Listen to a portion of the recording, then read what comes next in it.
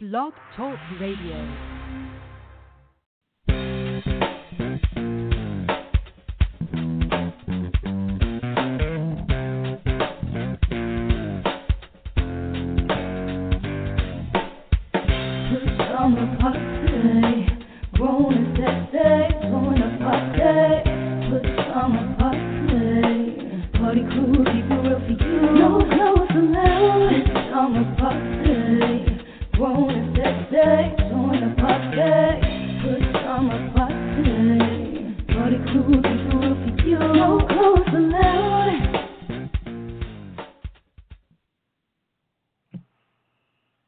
Welcome to another Friday night at Pajama Party. I'm one of your hosts, Papa Didi. I'm here with Kettle. Hello. And red wine. Whip it. Whip it. Woo! Whip it good. Bonsoir, everybody. Whip it good. Okay. It's another Friday night. What you sipping on tonight? Woo! The Bramble. Okay. At least you can pronounce it. Yeah, it's the Bramble. All right. I'm going to take a gamble on the Bramble. Okay. Hey, how you doing tonight, Papa Didi? I'm doing pretty good. How about you? I am doing excellent. Thank you for asking. Oh. Je t'aime bien. Oh. Comment allez-vous, Kater? I'm fine, thank you. Iman. Yeah. Ooh, it's been quite a week. It has. But this drink is going to calm everything down. Okay. We're going to gamble. You have a Bramble, too? Yes. Okay. We're going to gamble with the Bramble. All right. Let's do it. Let's roll the dice. Let's roll the dice? Yeah. It's time for the rundown. Let's rock and roll then. Okay. What's going on tonight? Hot topics, right? Hot off the press. Let's see. Military operation against Iran was set before Trump called it off. Also, group compiled police officers' offensive Facebook post. And new ACLU report highlights racial bias for incarcerated individuals on death row. Hit it and quit it headlines. Small Florida city agrees to pay $600,000 to cyber hackers. Also, Mitch McConnell says Obama's election means we don't need respiration. And also, Justice Department argues against providing soap, toothpaste, beds to detained kids. Okay. Yeah. What's popping with Papa Didi? Our weird news. Norway Islanders want to go time-free when sun doesn't set. Also, urn with man's ashes stolen after funeral. Okay. And thou shalt not steal thy neighbor's surveillance camera. Also, I'm just saying with red wine, look up and live. Living for the city with Papa Didi, my Hollywood wrap-up. I got quite a bit tonight. Our cocktail, which we're sipping on tonight, is called the Bramble Cocktail. Our kiss it list and the last word. So sit back, relax, get your favorite cocktail, and we'll be back with the hot topic. I am Kettle from the original Pajama Party. If you haven't heard the Pajama Party show, you've missed out. We've got hot topics, hidden and quitted headlines, what's popping with Papa Didi, our weird news. I'm just saying with red wine, living for the city with Papa Didi, my Hollywood wrap-up, of course, the cocktail of the week, and the world-famous cookie list. And, of course, we can't forget the last word. We serve it up each week on the Pajama Party show, and nobody does it like us. You can call us each week live on Friday nights at 9 p.m. Eastern, 914-803-4306, or listen live at www.apajamaparty.com. You can also follow us on Twitter at apajamaparty.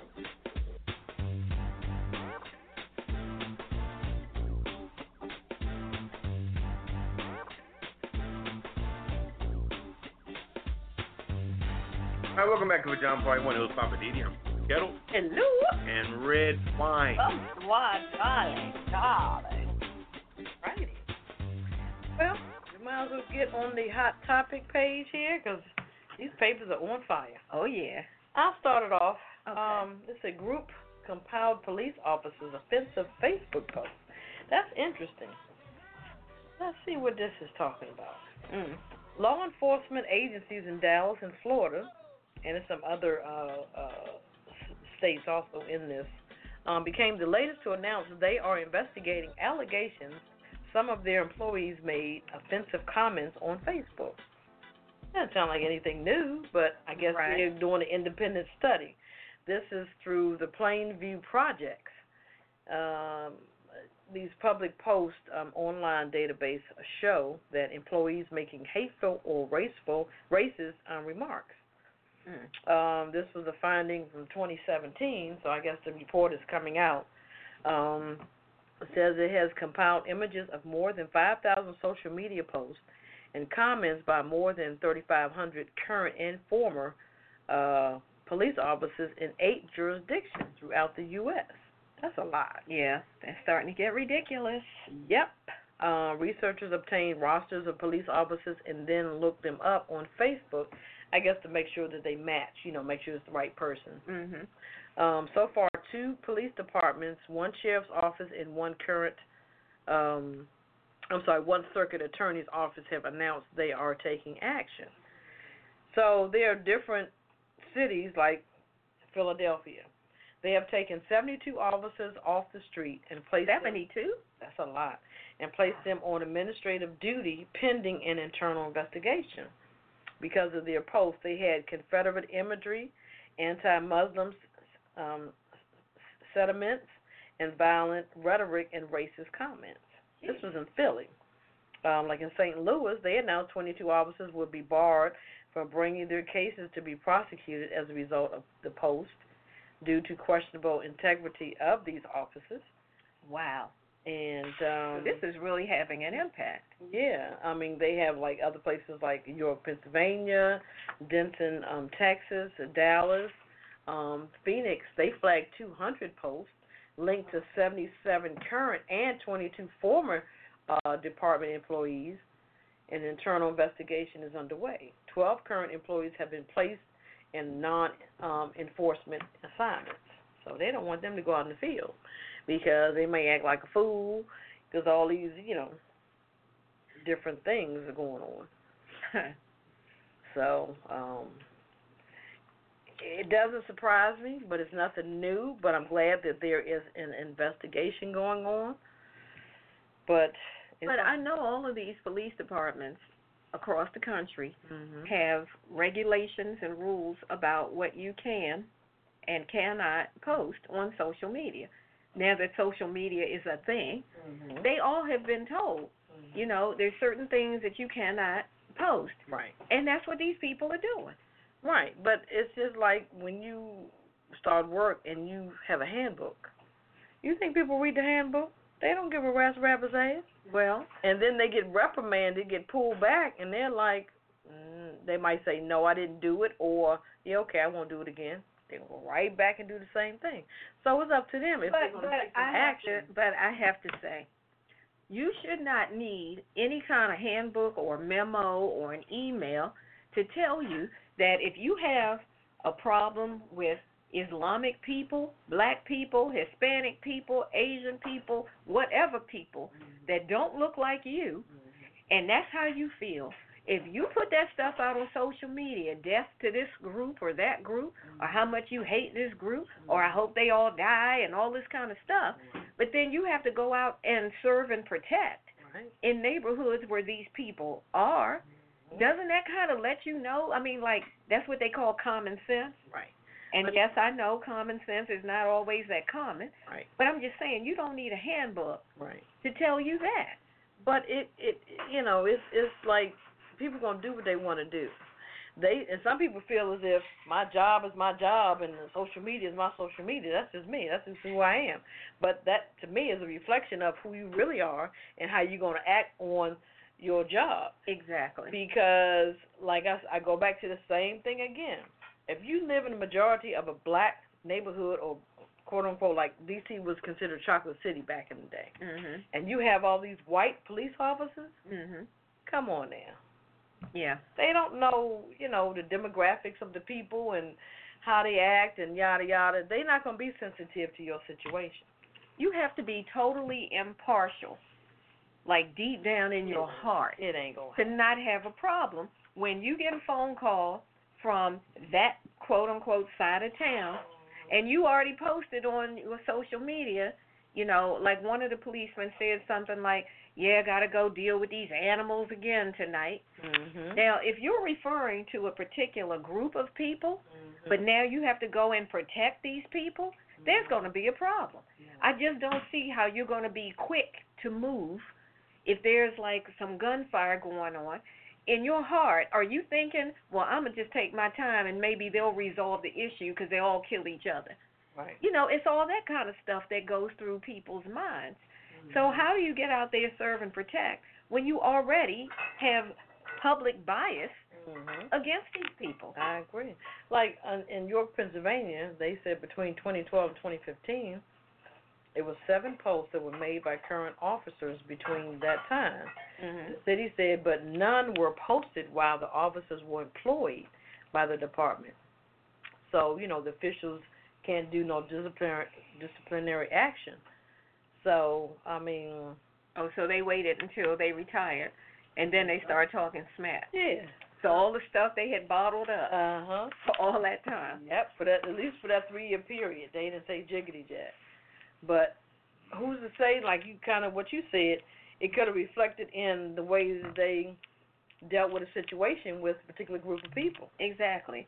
I would think it would affect your response time, your reaction. Oh, sure. The way in which you mediate situations.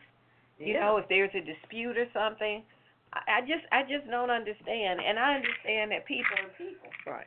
And I did hear something on the news where they were talking about their First Amendment rights, the unions. The police unions were saying, well, some of this should be protected under their First Amendment rights. So they can say and do anything that they want to do. Well, you know, that's where you run into this gray area. Right. According to the Constitution, you have a right, you know, freedom of speech. You can say whatever you want. But if you are in a position of, what do you call it, a public servant. If you are a public servant, to me that includes everybody from the mayor, the governor, police, firemen, all of that. You are a public servant. That you can't say and do those things. Exactly. Even though you have the right of exercising the First Amendment, at some point you have to be able to say, however, because I am a public servant, I don't have that luxury while I am in this employ to, you know, be able to express the hatred that I have or the bias that I have. What if you say, well, I should have every right. What I do here, my 8 hours, I do my 8 hours and I'm gone. What I do in my personal time, it shouldn't matter. Is there a gray area there? I think it is. Because like I said, one of the posts that one of the officers, I don't recall from which city, I saw it on the morning news, one of them posted a cartoon that said, "Death to Islam." Now, when you post things like that, what happens when you get a call and you have to respond and help somebody who may be Islamic? Or someone who's wearing a hijab. They could be an American Islamic person.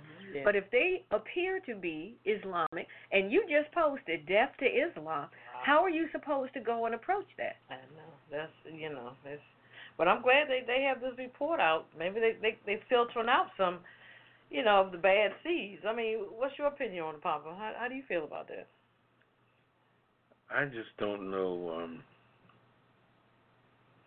why somebody said that hearing what y'all said, how who came out and said that somebody's rights, that they protecting their rights? Who said that? The police FOP? unions are saying that that the Constitution does guarantee First Amendment freedom of speech. All right, so don't just automatically start disciplining the people without doing a thorough examination and all this other stuff. So that's the union, that's the Benevolence Association, and all the rest of that stuff. Now, you see how the rules has changed mid-game? Sure. When it's their situation, Sure. First of all, if you are in a position where you are serving the public on an open level, then why would you want to expose yourself anyway to how you feel? Everybody feels a certain way about something, but you can't wear that shit on your sleeve, because the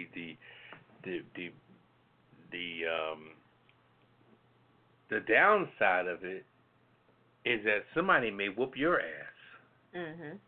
Somebody may shoot you. I mean, I don't think that people should feel so protected because they want to be on the right side of the law when they pack the 9mm. But then when they get off work, they want to raise the rebel flag and everything else and do what they normally do. That's cool, but you took that particular job that now exposes you to a bright spotlight of who you are and what you represent. You can't duck under cover when you take uniform off because as a police officer, you're never off duty. Exactly. So now they're trying to act like they can do this and that. And then when you put down how you really feel, at that point now I think that it shouldn't be so much being news and all. I think now that the people in the neighborhood should really know what they're dealing with. And now they do. They know what they're dealing with. Right. They know what they're dealing with. Now you know that you really don't have to, it's like old girl was saying on Karen Hunter on Urban View. She was saying that, all blacks need to register firearms. Start arming yourself like other people do. And it's not like you're doing that to, it's not like it's not a violent thing behind it. Right. You got to bear arms the same reason that they do. When I say they, I mean white folks. No, I'm saying that's the same thing that Malcolm X was trying to say. Yeah, but we're not gonna put the Malcolm X spin on there. Don't put him in the equation. I just said that's the Let same him thing he rest said in years peace. ago. This is 2019. Let him rest in peace. We're not gonna put his dagger in something going on today in 2019. It's not fair. It's not fair. He died of he died of violent death, and we're gonna let him rest in peace and talk about what's happening today. We're not gonna put a tag on him. Let's talk about That's today. That's not what I said. All right. Well, then we're not gonna say his name. Period. When it comes to the bullshit going on today in this world, we're not gonna attach that to him because it's not his fault. What I'm saying today is, like I said, what the young lady said on Urban View. I'm not gonna repeat her name. She said that the only way you're going to balance out the scale is that people of color are going to have to start talking about guns just as much as white folks talk about guns. That way now people will stop talking about guns because now they know that everybody's armed. See, now it's just the certain people that are armed and people say, oh, they got guns, oh my God. But then you got black folks that are so self-righteous and they're like, no, I hate guns. I wouldn't bring a gun 100 feet near my house. Yeah, okay. When you hear that damn garage door open in the middle of the night and it ain't your husband or your life or your lover, and you wonder what the hell it is, you got nothing to grab to protect yourself. What you gonna do? Get a butter knife out of the drawer? But as you see on different episodes of white folks are shooting jokers come to their door when the car broke down. They don't know. They look out the peephole and see a black guy at 3 o'clock in the morning. They shooting through the door. What about the one guy that shot at that boy that was running? Remember he was lost, knocked on the door, the young boy? Oh, yeah. And the guy came out the door, Just started shooting, yeah. He just shot at him like a deer running away. And the brother was running, man. He just happened to curve a couple times and missed the bullet. Well, he came to the wrong door. He came to the door to ask Trying to get help, but something happened. The car broke down. Yeah, He was in an I think accident. he wanted to use a phone or something like that. He just needed some help. And that white guy looked out the window and he just came out with a shotgun. And the boy saw the shotgun. The man just shot at him. That was crazy. Didn't ask no question. Didn't ask no question. I think he must have looked out the peephole or the window, saw a black man, and came out shooting. Right. Anytime, because if your claim to fame is to hate that group big time mentally, that's how you feel. And now here's one knocking on my door. Oh, Lord, it's 2 o'clock in the morning. What is this black man doing at my door? Now, narrow-minded, ignorant thinking people are going to think the absolute worst. I got to go out there and shoot this. And he shot the way he was shooting him running. He don't care if the dude got shot in the back and fell on his curve. No, that was crazy. You're gonna call the police after that. But going back to the story, I think that I was going to say that back in the day, some of these policemen who might have been, for example, undercover Klansmen, when they got off duty, they would go home, go to the Klan meetings and whatnot, and then the next day they go back and report to duty, put their badge on, their gun, their holster, or whatever, put their uniform on, and nobody was the wiser. Right. But now because of social media, folk feel free. Yep. Like they're just going to get on social media, get on Facebook. This was all on Facebook. They're going to get on Facebook and just say how they feel and start posting cartoons and memes and all this other stuff. Crazy. And I don't know why they thought nobody would trace it back to them. But anyway. But nowadays, well, just to piggyback on that is more or less when you get hired nowadays, they look at the overall picture. Mhm. Your Instagram, Facebook, yada yada, and a lot of people are saying you shouldn't hold that against me, but you see why they would. Like depending on what position you're getting. Exactly. If it's like a public servant, like you said, or exactly, it's fireman, called public trust. Right. If you hold a position that's within the public trust, right. the public should be able to trust you. Mhm. If they can't trust your crazy behind, Right. you don't need to have that job. Right. And that's what I think a lot of cops now, they have a license to kill. Precisely. And that's what's going on with all these different incidents that are going on that we see. Yeah. Even though you have a body camera. Oh, but they turn it off when they want to. No, but it's still on. But you see the ramifications of it. You still see what's going on. Yeah. But then after that, what's being done? But how many times have people called the police for help and they were the ones that ended up dead? True. There have been recent cases, like that lady who was out in the alley waiting for the cops because she thought she heard a woman being killed or hurt or assaulted or something. She ended up dead. Like you can't even get involved anymore. Just scary. Anyway, Okay. all right, we're gonna move on. What you got for us, Papa? Well, this story leaves a lot to be desired. I think that Donald Trump was really politicking on this particular one here. And I think when it's an election year, any opportunity you get to make yourself sound like a hero, that here's the same person that was trying to duck out of being drafted years ago, but now he's a national negotiator of war when he didn't want to come near it. Mm-hmm. I guess his father didn't want him to come near it. He was at a young age. But anyway, military operations against Iran was set before Trump called it off. Like he's the savior calling off the cavalry. I don't think that anything was set for anything, in my opinion. I think that when you go to war and you go to attack people or to do something, I think there's a little more involved in that. Right. It's not just. Think it was bogus. It's not just.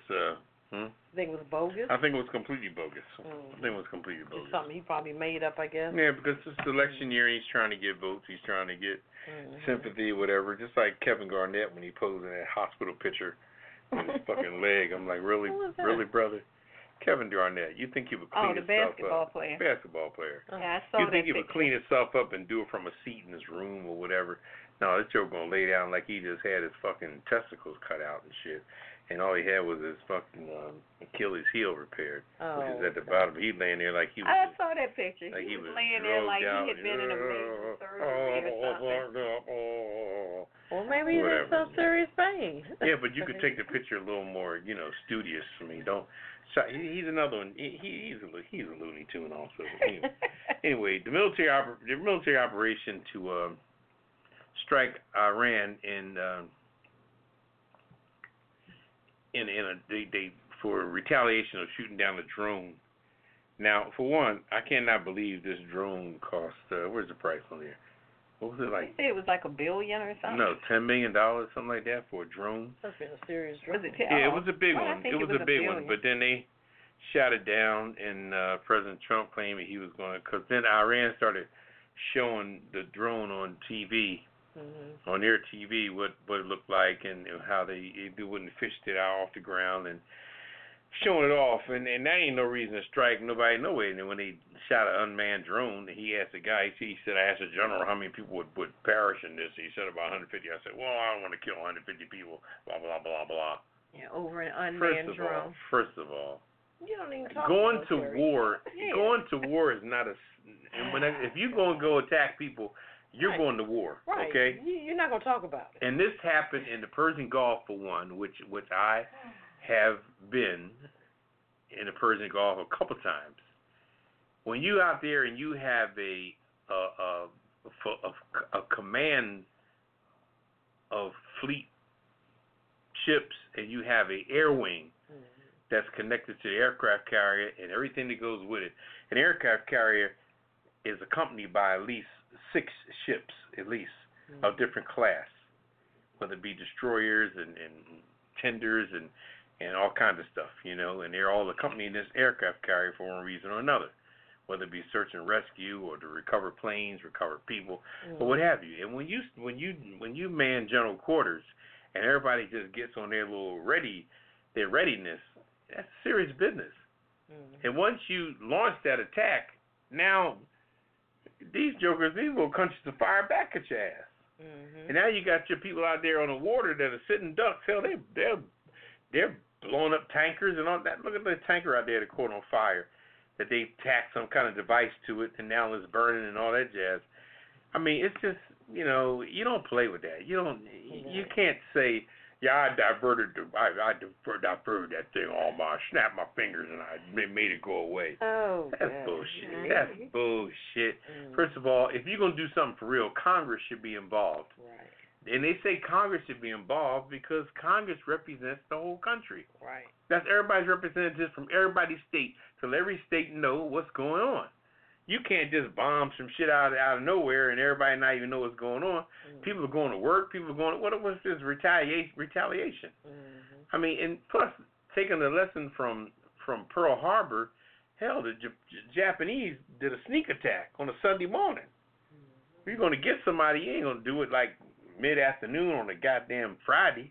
Right. Or you're not going to talk about it. They ain't even talk about it. So it was just. He was the one who said, criticizing Obama and previous administrations about people talking about what they're going the strategy to do plan, and saying, that's the problem. You shouldn't be talking about it.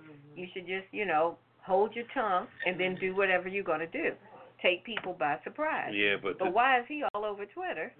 Over Twitter, I diverted the war. Yeah, with 10 minutes to spare. 10 minutes to spare. Yeah. That's all politicking to be elected, to be reelected.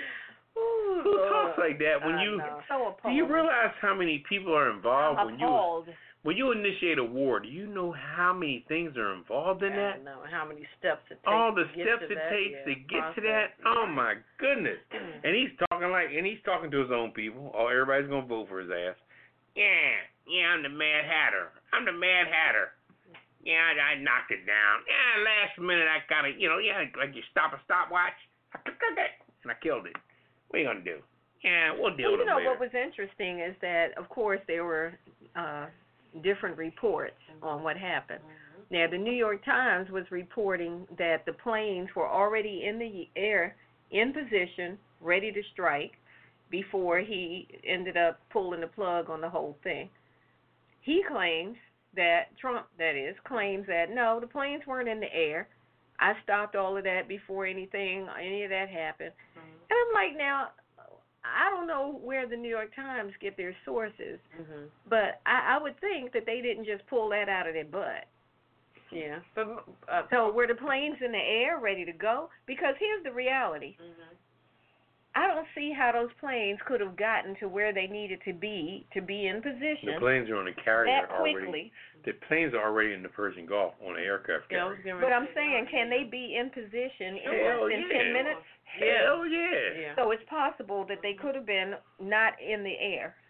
That's what I'm trying to understand. When a ship goes to general quarters, everybody has a general quarter station.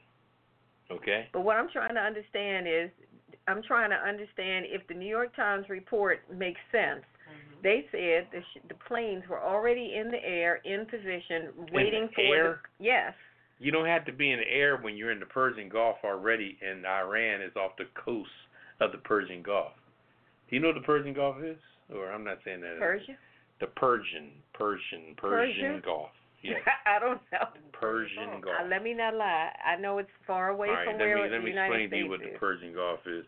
The Persian Gulf is a gulf of water that runs adjacent to countries as you go through the Mediterranean.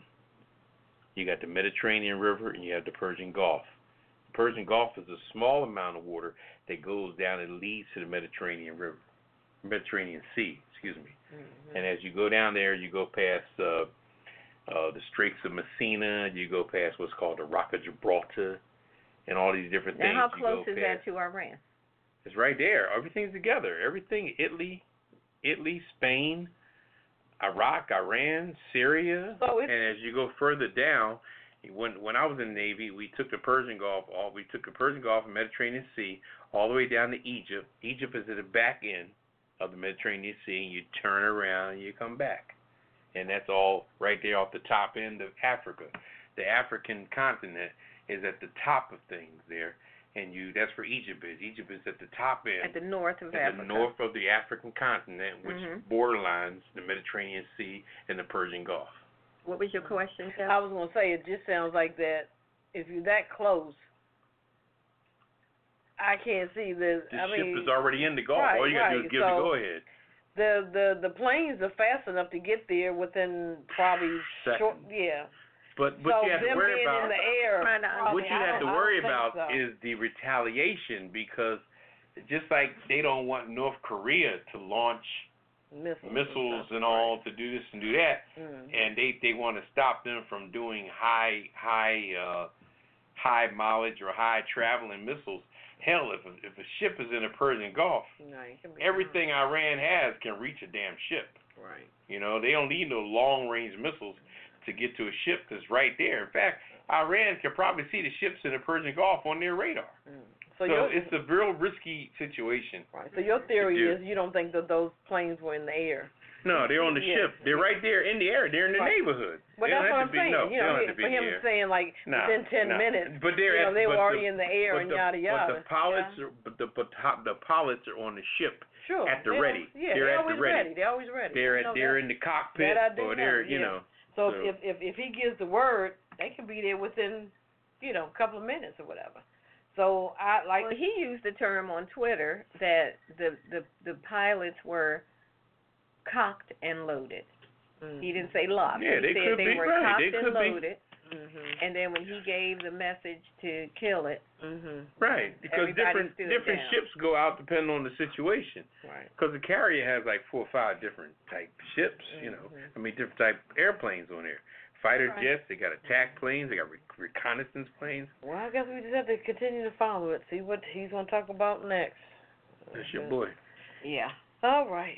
So give us a call if you got any questions about what's happening. That's 914-803-4306. Is that the number? That's it. And press 1. Yeah, get in the queue. Oh, good memory. You're not having a senior moment tonight. Okay. Yay. Well, in other news, there's another report that came out. This one's from the ACLU.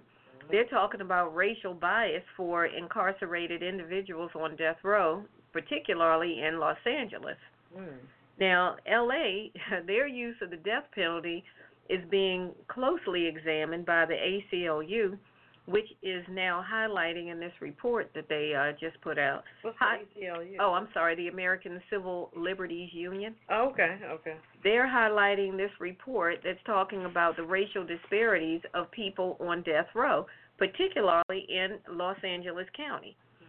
And it's calling into question the prosecutorial record of this one particular district attorney, whose name is Jackie Lacey. Might have to put her on the kiss it list.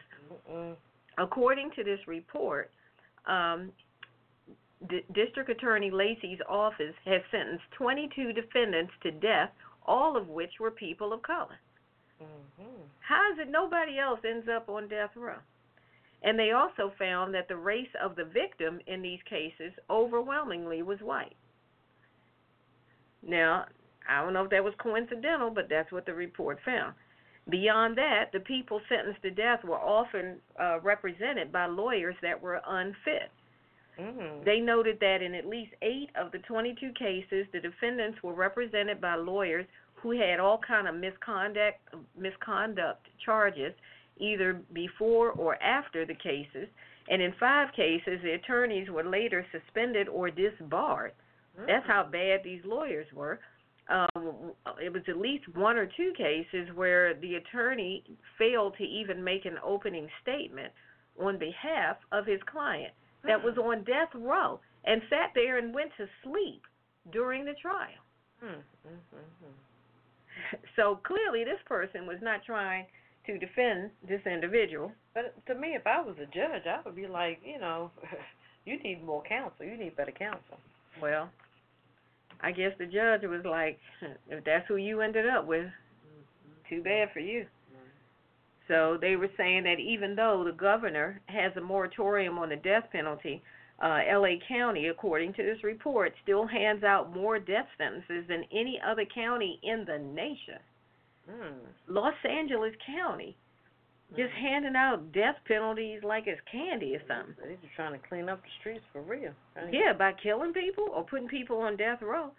There's at least 723 people in California facing the death sentence, and 1/3 of them are from Los Angeles. How is that possible? As large as California is, 1/3 of all these people on death row in California, 1/3 of them are from Los Angeles. Something is not right. It just sounds like L.A., they just not taking no crap.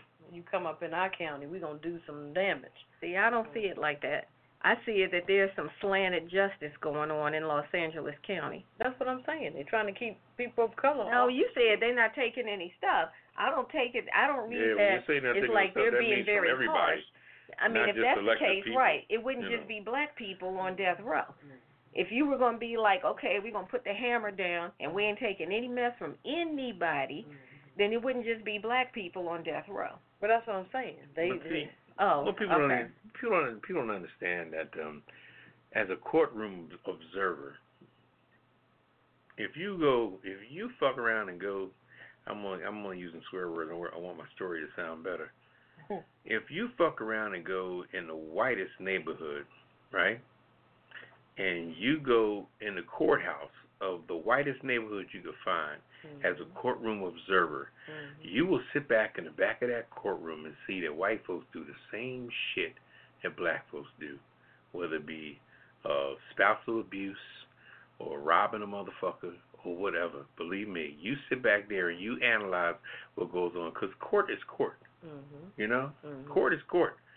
And judges got to make decisions based on shit. But the biggest problem is with people and the convictions and the different conclusions of somebody's case is that in most cases when a white judge looks out at a white defendant, sometimes they end up seeing themselves at that age.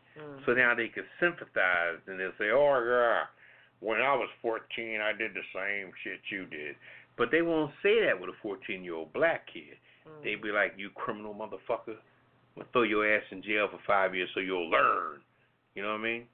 Because in most cases, the little 14-year-old white boy got his parents there and his uncle and John, his nephew, his uncle that owns a fucking hardware store.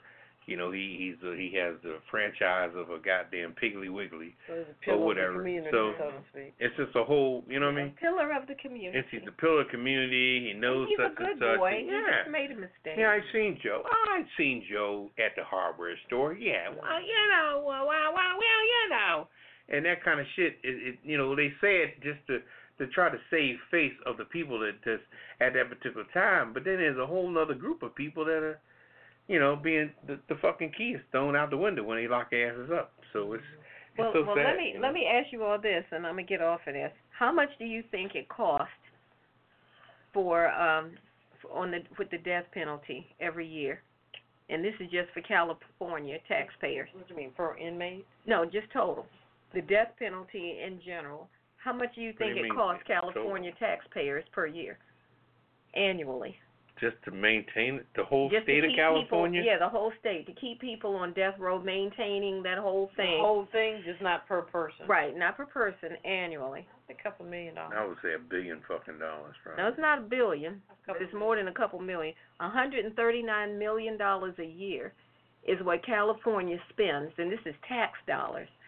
California spends $139 million a year just on death row inmates, maintaining people, whatever, on death row. And why do people stay on death row so long? I was going to ask the same question. That's a good question. Well, I tell you why. Because people keep appealing and appealing, trying to get clemency from the governor and new information, DNA coming up, because if there's the slightest bit of doubt that the governor will, you know, just put it at rest. He's not going to go ahead and put the hammer down. Now, when you get people that are convicted, that people that killed people ruthlessly, and it's obvious, you know, I think that, in my opinion, 2 people that got killed on death row with the quickness. And that Malvo. was Yeah. what was that? Malvo, the sniper. The sniper, the the DC sniper, and the boy that blew up Timothy McVeigh. Yeah, McVeigh. Them 2 jokers. They didn't keep them sitting They around. didn't keep them sitting around, but especially Timothy McVeigh. That boy went through the system so damn fast. Next you know, they was shooting fucking dope in his arm and that on that bed, and his They ass shut was him gone. down. I know, because what is the length of time that a person stays Well, on like I death said, row? if it's a case, you know, it has to do with Well, I guess that how was many a big people federal- got Well, I killed. just heard a case today where this man was on death row for 30 years. 30 years. And he was finally exonerated because he was innocent. Because there was doubt in his case. And you have to understand that when the governor okays that, it's almost like he's putting the dope in their arm. He's actually killing him himself. When he okays it, so every governor out there wants to make damn sure, you know, what's the situation on that? Well, it's pending because they kind of think they got the wrong guy. All right, fuck it. No. Give me the next one. No, we're not going to fuck with that.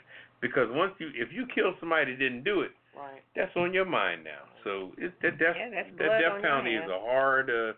Yeah, this brother was locked up for 30 years on death row for a crime he did not commit, and he finally got out Yeah. because they finally found some kind of proof that exonerated him. That's 30 years of his life gone that he'll never get back. Wow. Well, if you guys got any questions or comments what we're talking about, we got some hot stuff going on. 914-803-4306. And press 1. Press 1 to get in the queue. We got to refresh our beverages, and we're coming right back with the Hit It and Quit It headlines. It's going to be another round of, woo, you don't want to miss it. Be right back. Living just enough for the city. Okay, but why are we doing Stevie Wonder? I thought we were doing Pajama Party. Well, I was talking about my little one of my segments of Living for the City. Join the party. Now you ride me. That's every Friday night at 9. Pajama Party. No clothes allowed. Kettle and red wine step on my parade. I had the mic first. And they're coming in just trying to, you know. It's my turn. Now she gonna sing. What number call? Yeah, call us at 914 803 4306 and press 1. Press 1 to be put into the queue. And say what you have to say. You can read off what we're talking about. Come up with a new subject of your own. We're liberal. We're easy. Eastern time. We're here at 9 p.m. Friday nights. That's 6 o'clock on the West Coast. And maybe 7 o'clock in the mountains or in the 7 in the mountains. around Michigan and New Orleans and all that. We're like an hour back. Yeah. But 9 o'clock on the East Coast. 9:15 CP time. CP time 9:15. Don't be late when you listen to us. It is 9 o'clock on the dot. That's right. Every Friday night. We'll see you there. Goodbye. I'm welcome back to Pajama Party. One of you, Papa Didi. I'm here with Kettle Hello. and Red Wine. Cheers. Whee. All right, next we're gonna talk about this jerk off here, man, Mitch McConnell. Ooh, Mitch McConnell. right about okay? that. No, I'm not saying Put that. him on the kissing list. I'm not saying that just to be facetious, man. I'm just saying that this man, first of all, is, you know, and I like to work with plants and transplant plants and grow things in the garden. And he's older than some of the fucking dirt that I transfer my plants in. Okay. You know, and I'm just saying that because he says a bunch of rude shit that he's too old to really understand or realize what's coming out of his mouth. You know, what did he say he this said time? 2 different things. First of all, he said that why should we care about something that happened 150 years ago? And he says it's so fucking elegant that he thinks it's elegant, but apparently there's a space between his ears and his brain where he's not comprehending what he's saying. He says, well, I can't use his particular accent, but why should we care about something that happened over 150 years ago that none of us are living right now are responsible for, and we really shouldn't care about that, and what are we going to do? Where do we even begin to start bringing in restitution for something that happened so long ago that we shouldn't be concerned about. Now, that was his first statement. Okay? He's a jerk. His next statement was the fact that, what did he say? He dismissed the whole idea that, he said that the fact that a black president was elected, Obama, that paid for the restitution of black people. Black people should be proud that they hired a black person, that they elected a black person to stay there 8 years. That should give you enough to chew on for your satisfaction to know that you've come a long way. Help him. This motherfucker is just talking crazy as hell, okay? Crazy as hell. And what I don't understand is that when the hell is there going to be some term limits for these old bastards that their thinking metabolism is so old? And you know what gets me too is when he does his press conference, you ever see the two old motherfuckers standing behind him? That must be his boys. These are all the two other senators who they let Mitch be the voice, and they're the sergeant at arms that stand behind him when he talks. But these two motherfuckers is old as hell. And you got the one then you got the other guy that keeps following Donald Trump. All he does is smile all day, like behind Trump. Oh, you talking about the vice president? No, fuck no. That's all he does. Stand back there. You don't even hear about the vice president. That vice president. Pence is doing his own thing. All he doing is waiting for the president to fucking kilter over so he could take over. Or mess up. But anyway, the people that stand behind Mitch and the one guy that follows Trump all the time, they have their own little white cube of like self-righteousness that they live in, that they bask in, that they feel like they have been around so long that they really don't give a shit. You know, I mean, it's amazing. It's fucking amazing the way people can just behave and get away with it. And it doesn't even excite me. So I'm not talking with excitement. Don't get me wrong. Because I'm not impressed or excited. This shit is so common, you know what I mean? That people just, they'll shit on you and don't even give a damn. And then sit down and have a conversation with you after they got done shitting on you. So he thinks that reparations shouldn't even be a conversation. It's not even, but to say, right, in the last statement he made, which was so interesting, and I really want to put this out there, you're going to say that this happened so long ago, why none of us was around when this happened, but you would never say that shit about the Holocaust. You would not have the fucking balls between your legs to get up there in that microphone and say a goddamn thing about the fucking Holocaust. You would not put the Holocaust down like you put the slavery thing down. You wouldn't even mention it. Jews would eat them up. They would eat your ass up. Or Hiroshima. Say something about that. Yeah. See, they won't go there. Because it's always, like I said, when it comes to people of color or black people always go to the fucking extreme. When you see a black person that got killed by a cop on TV, they show that motherfucker getting shot 15,000 goddamn times. Over and over again, every time you see the news. Watch this here, this film is graphic. And all of a sudden you watch the motherfucker get shot down, falling down his ass again, and they treat it as fucking entertainment. Okay? But if a white woman gets shot or a white man gets shot, you don't see that video. You don't see that video at all. Like, I give you an example. The girl that got shot by that the black reporter. Yeah. I don't know if they work for NBC or somebody. This happened in D.C. area, out there on one of them. That was the first time that they didn't say the man's name. They didn't. Well, I'm not talking about name. I'm talking about fucking video. We never saw that girl. The gunfire. It didn't even get that far. We never saw that even happen. Because, like I said, going back to the judges, when a judge goes to convict a little white boy, he looks at the white boy no matter what the fuck he did, and the judge thinks about another side of his life when he was 17 years old. And he says, well, you know what? I fucked a couple girls in the fucking dorm myself. I tell you what I'm going to do. You know what I mean? Because he's looking at himself. But when a black kid comes up there for the same sexual assault thing, you need to be taught a lesson. And it's so interesting how it comes out inside it. And I do believe that they see themselves. Like, remember that movie Big with fucking Tom Hanks? When he shrunk down and the fucking suit wasn't fitting his legs no more and it was over stopping his shoes. It's like they see the movie Big with Tom Hanks and they see themselves. And that way they go easy on them. And the same way with criminals.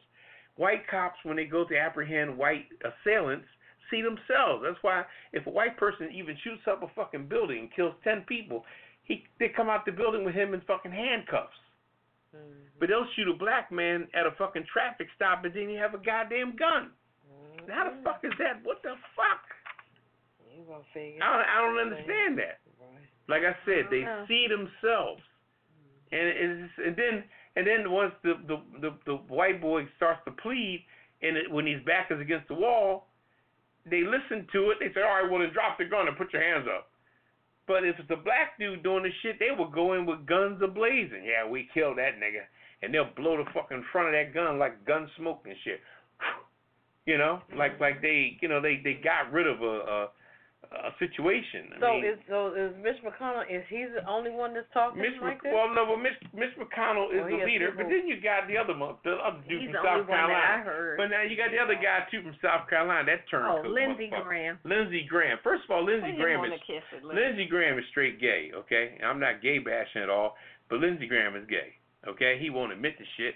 But I can see by the way he talks and the twitch in his eye. I can see the twinkle in his eye. Let me put it to you like that. I see the twinkle in his fucking eye, okay? And every day, Lindsey Graham comes out, he's on a different side of something. You know what I mean? One day he's got a fit. One day he's walking strong. Next day he's switching like a girl. You know what I mean? And one day he's kissing Trump's ass. The next day, well, I don't agree with Trump. I don't understand how these jokers are keeping jobs. What states are they from, and who was electing these motherfuckers? So you do think this Mitch McConnell thing is gaining speed, or First of all, Mitch McConnell is playing to anybody who's willing to listen to him. And the sad part about it, I have heard white folks in my own circles say stuff about that. Why are people still talking about slavery when not even Now these are motherfuckers, they ain't never experienced no pain or strain in their life. They still living off their mama in their fucking 40s. And they got there to talk about somebody that's been struggling and shit like that. And these motherfuckers are still living in the garage, the apartment above the garage. You know, and then if you go back, when I say the apartment above the garage, all these things came in effect when the suburbs were big for white folks, because after the war in 1944, 45, the early part of 46, when black folks got out of the war and came back home, they all got GI Bills. The sad part about it is that the government handed everybody a GI Bill. GI Bill. Use this when you buy out. Use and buy out. Thank you for your service. Thank you for your service. Salute. But then they come back home and you got that fucking William Levitt, who's one of the dudes. William Levitt owned a host of properties in two places. Levittown, Pennsylvania, and Levittown, New York. What does that have to do with Mitch McConnell? I'm getting there. I'm getting there. Slow boat, I'm getting there. Ain't no slow boat. I'm going to give you the lesson. Come on. I'm going to give you the lesson. Okay? All right. William Levitt owned property in Levittown. He owned land in Levittown, flat land. It wasn't even no good shit. Levittown, Pennsylvania, and Levittown, New York. Okay? Now, William Levitt denied all black people from moving to his areas. And Levittown, New York is in Long Island. Now, that property in Long Island now worth $1 million fucking dollars because it's off the water. In Levittown, Pennsylvania, that little shithole over in Bucks County, about 45 minutes from Philadelphia, that was another area that he owned. Now, this is why, and then you got other white folks that had the same attitude as William Levitt that owned property in New York. So hence the thing that black people that got out of the military with their GI Bill, that couldn't move to Levittown, New York, and in Long Island up there by the water, had to move to Harlem, had to move to Brooklyn. People that couldn't move to Levittown, Pennsylvania, had to move to fucking Philly or Camden, New Jersey, because they couldn't do the suburbs. And this is why the suburbs got with the white folks, because we weren't able to move there from the beginning. That's what created the suburbs. But the drawback is that the men, who was mostly the ones working, had to get in their fucking car and drive 45 minutes to the city to go to work. Now, when the men left to go to work, after a while, the mailman and the motherfucking milkman was fucking the dog shit out of their wife. And that's where the term desperate housewives came along. Because the man left. So I'm still trying to figure out how is this relating to Mitch McConnell. All right, well, what I'm saying is the fact that Mitch McConnell does not give a fuck because he lives in the same world that William Levitt lives in. Never gave a shit about black people from the beginning. I don't give a fuck where they live, what they do. We don't owe them shit. and that's why he feels where he is. Okay. Because all this shit, Okay. and so it's not a playoff. So we just need to ignore it's his not, ass. That's all. Exactly. Just need to ignore He's him. old as shit. He done his time. He needs to go. Right. That's it. And it's so That's sad. the bottom line. What state does he represent? I don't know. I think it's Alabama. I think it's Alabama. Okay. There you go. That answers that question. Yeah. Okay, let's move on. Okay. All right. What you got over here with Warren? Okay, since we're talking about southern states, Florida, small city in Florida, Riviera Beach, they have been held hostage by some cyber hackers, and they're not the first ones. This has been like ongoing stuff. FBI has a division set up to investigate all this cyber hacking stuff. But you have what's called ransomware, where it's like a virus, but it's ransomware. And basically what it does is it holds your network or your data ransom. It holds it hostage. And these cyber hackers will grab your stuff, your data, lock it down or re-encrypt it or whatever so that you, as your company, cannot access it. And then shut down like city governments, all this kind of stuff. So this city, Riviera Beach in Florida, was the latest one to get hit with it. Now, this started back on May 29th, paralyzing the city's computer systems. So city officials and members of the staff could not access their email, phone service. The water utility pump stations went offline. The city could not accept utility payments in person. They couldn't, they had to do everything via like regular mail, snail mail as it's called. They couldn't do anything. So finally, the city council got together in Riviera Beach and voted to authorize the insurance carrier to pay what they were asking for ransom, which was $590,000 to these hackers to try to get their data back. They were losing more money than that. Right. They couldn't function. It was like the whole city was in handcuffs. So finally, they're hoping, because see, here's the thing. When you're dealing with criminals, can you trust them? No. They're saying give us $590,000. What they really asked for was 65 Bitcoin. And then you're talking about that Bitcoin currency, which I don't even understand it. But it was equivalent to about $590,000. So they said, give us this money, and we will give you back your network, your system, your data, etc. So they're saying, it's a risk, but what else can we do? Because it's track them. Right, you can't find who it is. They don't have a way of, trying to reestablish the network. They could track them through the deposit, whatever the deposit. How they going to deposit in somebody's account? You got to go somewhere. Well, you think. Like I said, this is becoming very common.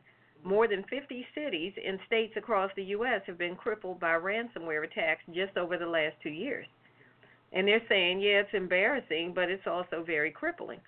And that some cities who decided that they were not going to pay ended up paying on the back end because, for example, Atlanta, Georgia, and Baltimore, Maryland, they learned the hard way because they didn't want to pay the ransom. Right. So they just basically put the middle finger up to the hostage situation and said, no, we ain't giving you nothing.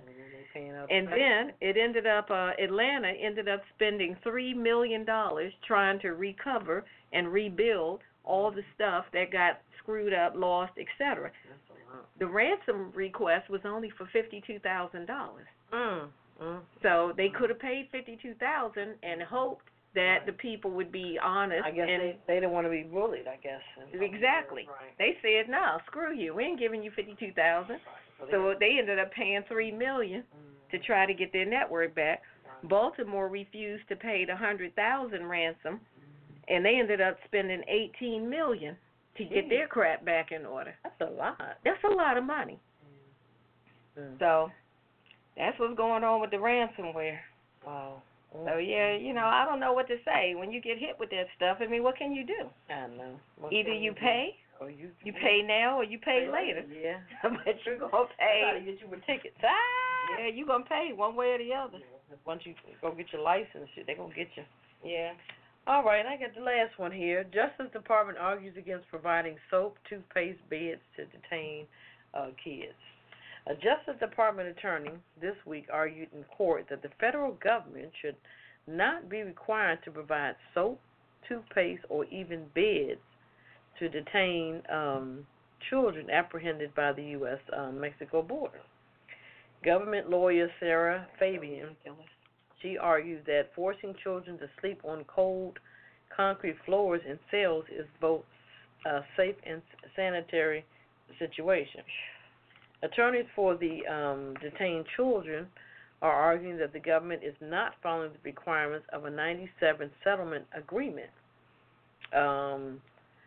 It goes on to say humane treatment and release of detained migrant minors. Children must be housed in safe and sanitary conditions under this settlement. So the attorney for the children argued that although soap and toothpaste weren't specifically mentioned in the 1997 settlement, they must be provided because they would be reasonably interpreted as part of the agreement under the contract law. But doesn't that go without saying, though? Yeah, you would think, but you know, it's like things have to be written in stone. It's crazy. And let me finish this. The federal government earlier this month stopped English language classes, recreational programs like soccer games, and legal aid for locked up children. Then let me ask you this: it's crazy. Doesn't the states, when you have somebody, for example, when someone is incarcerated, doesn't the state give them a cot to sleep on, clothes to wear, food to eat, toothpaste, toothbrushes, right, all of that, and recreation, and recreational time, even if it's just an hour. Even if it's just an hour, you get at least that. Yeah. Now you get that when you're locked up for breaking the law. But these kids, because they're migrant kids, they're being denied like those kind of essential things. Yeah, that's retarded. I don't understand. I don't either. It's because y'all president, 45, because he's an ignorant ass, you know what, SOB, and he's implementing, to me, a lot of these things here, because you would think they would already have the guidelines of what is a necessity, like you just said, in their handbook or guidelines or whatever. I mean, if an inmate, it's just not making sense. If no, that's what I'm saying. Inmates can get those these right. things. They're criminals. Right? They're criminals. Exactly. They're criminals.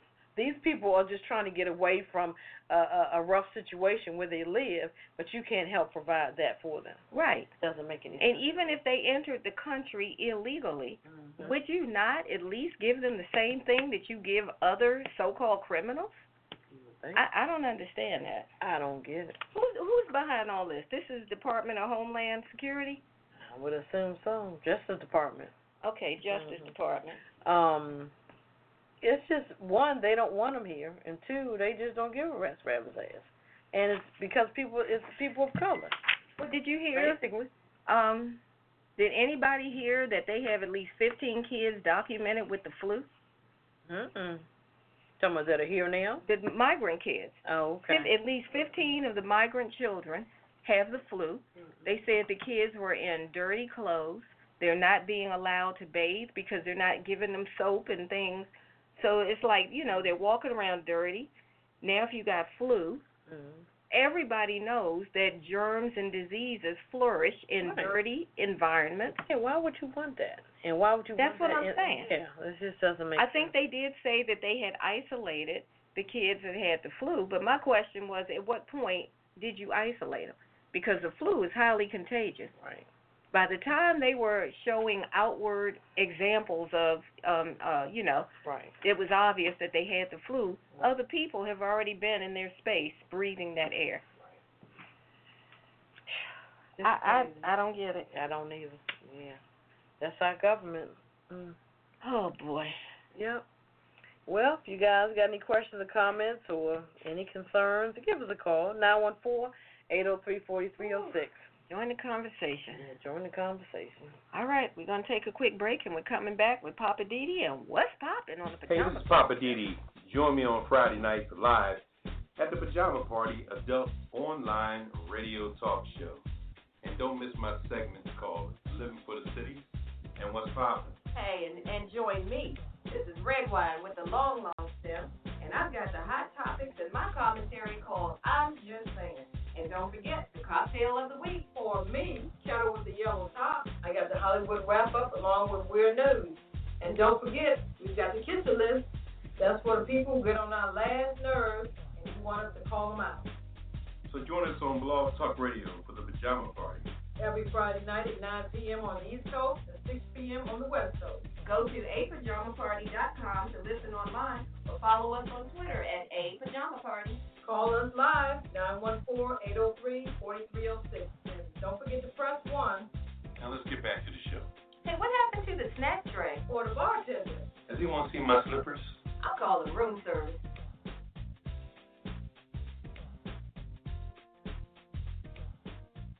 All right, welcome back to Pajama Party. I'm one of your hosts, Papa D. I'm here with Kevin. Hello. And Red Wine. Bonsoir, darling. It's time for Papa Didi's What's Poppin'. So, what's poppin' tonight, Papa Didi? I'm going to get back on this Mitch McConnell thing. It's not even about him. You know, he's protected on all four sides. That's why he acts the way he does, you know.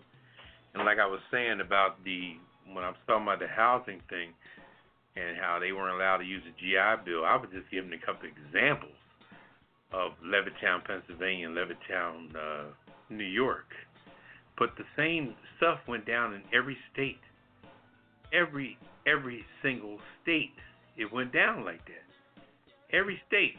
D.C., people wonder, if you look and see when these towns were built, you know, let's talk about a familiar town like Washington, D.C. Why is Washington, D.C. Chocolate City?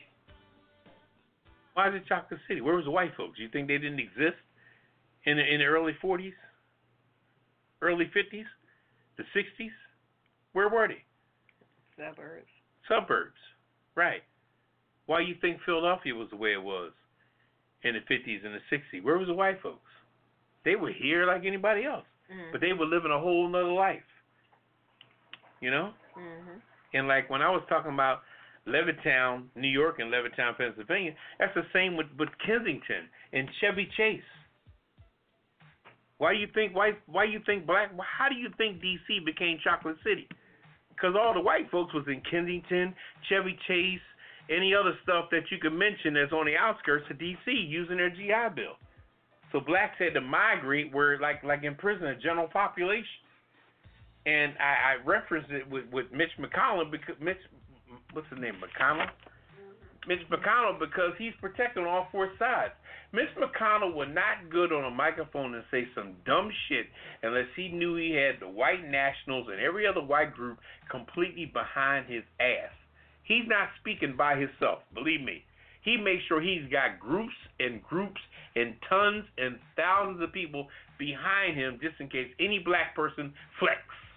You want to flex? Well, I got this other group over here that's behind me 100%. These over here, they behind me 100%. Mitch ain't just talking because, you know, he want to hear himself talk.